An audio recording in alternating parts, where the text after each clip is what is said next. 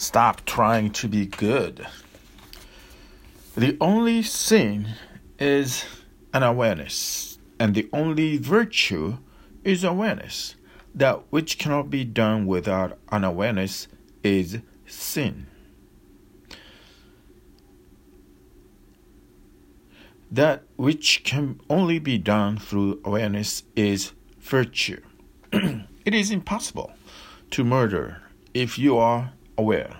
It is impossible to be violent at all if you are aware. It is impossible to rape, to steal, to torture.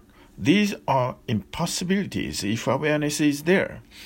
It is only when unawareness prevails that in the darkness of unawareness, all kinds of enemies enter you.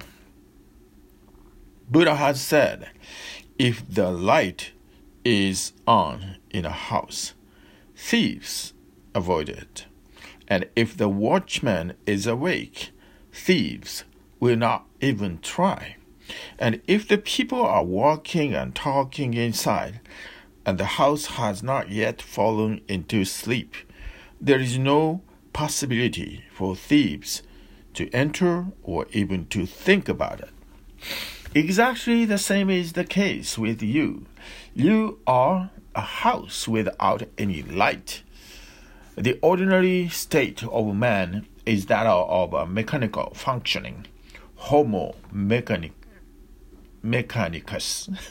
Homo mechanicus. Only in name are you human. Otherwise, just a trained, skillful machine. And whatsoever you do is going to be wrong. And remember, I'm saying whatsoever you do, even your wrong, even your virtues, will not be virtues if you are unaware. How can you be various? How can you be virtues? How can you be virtuous when you are unaware? Behind your virtue will come a great, enormous ego. It is bound to be so. Even your saintliness practiced, cultivated with great labor and effort, is futile, because it will not bring simplicity, and it will not bring humbleness, and it will not bring that great experience of the divine, which happens only when the ego has disappeared. You will live a spectacle life as a saint, but as poor as everybody else, inwardly rotten, inwardly a meaningless existence. It is not life, it is only vegetating. Your sins will be sins. Your virtues will also be sins. Your immorality will be immorality. Your morality will also be immorality.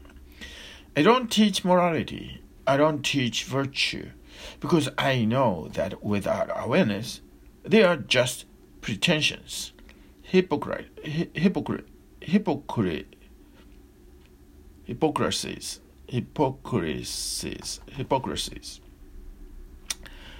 They make you phony. They don't liberate you. They can't liberate you. On the contrary, they imprison you. Only one thing is enough. Awareness is a master key. It unlocks all the locks of existence. Awareness means you live moment to moment, alert, conscious of yourself, and conscious of all that is happening around you in a moment-to-moment response. You are like a mirror. You reflect, and you reflect so totally that out of that reflection, whatsoever act is born is right because it fits. It is harmonious with existence. It does not really arise in you. You are not a doer of it. It arises in the total context. The situation, you and all, are involved in it. Out of that wholeness, the act is born. It is not your act. You have not decided to do it that way. It is not your decision. It is not your thought. It is not your character. You are not doing it. You are only allowing it to happen. It is just as if you are walking early in the morning, the sun has not risen, and you come across a snake on the path. There is no time to think.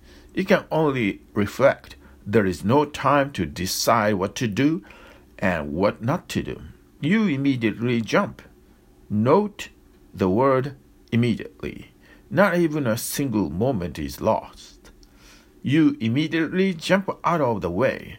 Later on, you can sit underneath a tree and think about it, what happened, how you did it, and you can pat your own back that you did well. But in fact, you have not done it. It happened. It happened out of the total context. You, the snake, the danger of death, the effort of life not to protect itself, and 1,001 other things are involved in it. The total situation caused the act. You were just a medium. Now, this act fits. You are not the doer of it.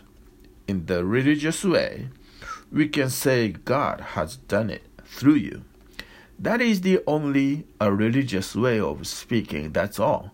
The whole has acted through the part. This is virtue. You will never repent for it.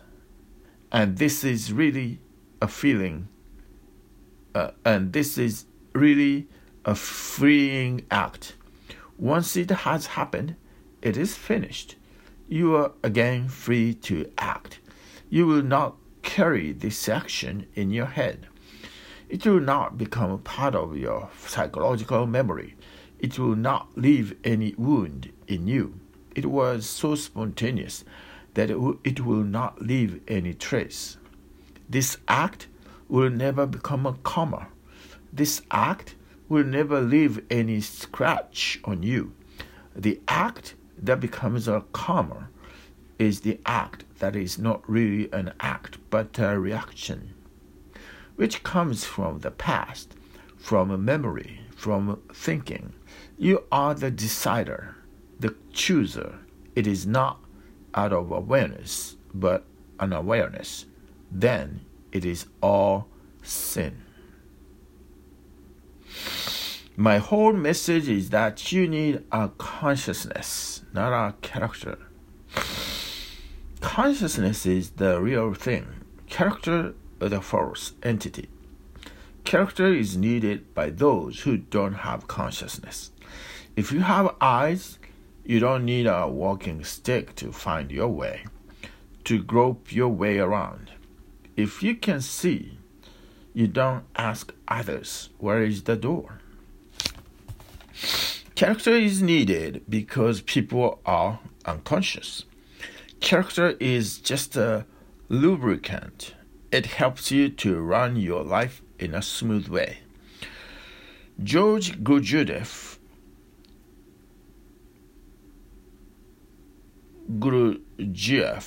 used to say, character is like a butter. A character is like a buffer. Buffers are used in railway trains between two components. There are buffers. If something happens, these buffers prevent the compartments from clashing with each other.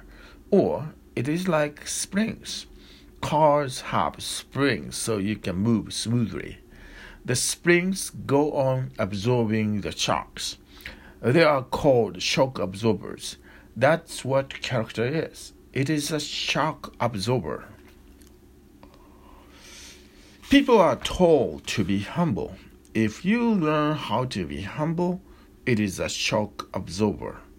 By learning how to be humble, you'll be able to protect yourself against other people's egos. They will not hurt you so much. You are a humble man. If you are egoistic, you are bound to be hurt again and again. The ego is very sensitive.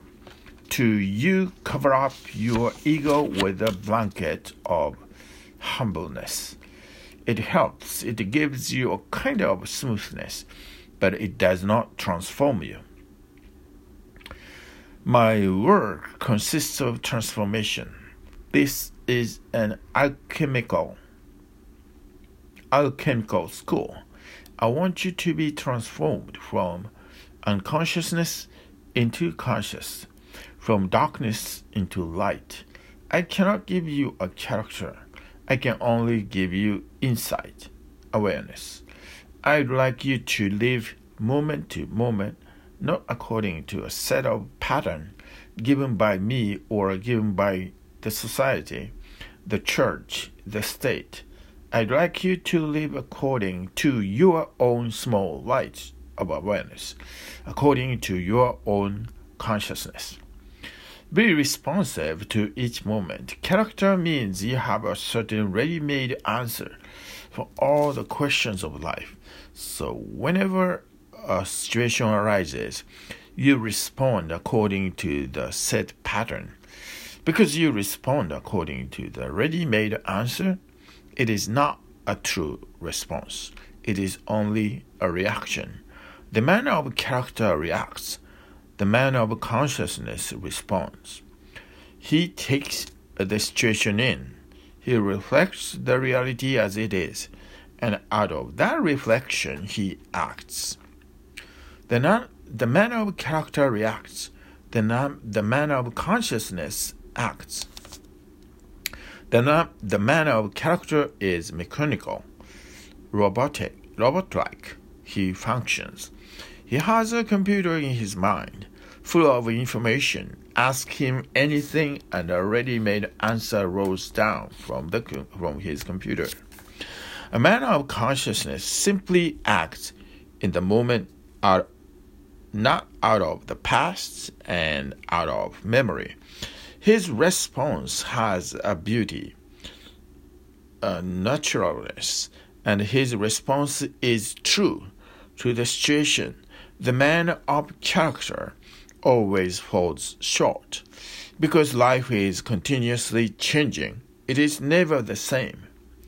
And your answers are always the same. They never grow. They can't grow. They are dead. You have been told a certain thing in your childhood. It has remained there. You have grown. Life has changed. But that answer that was given by your parents or by your teachers or by your priests is still there. And if something happens, you will function according to the answer that was given to you 50 years before. And in 50 years, so much water has gone down the Ganges. It is a totally different life. Heraclitus says, "You cannot step in the same river twice." And I say to you, you cannot step in the same river even once. The river is so fast flowing. Character is stagnant. It is a dirty pool of water. Consciousness is a river. That's why I don't give my people any code of conduct. I give them eyes to see, a consciousness to reflect, a mirror-like being to be able to respond to any situation that arises. I don't give them detailed information about what to do and what not to do. I don't give them 10 commandments. And if you start giving them commandments, then you cannot stop at 10, because life is far more complex. In Buddhist scriptures, there are 33,000 rules for Buddhist monk.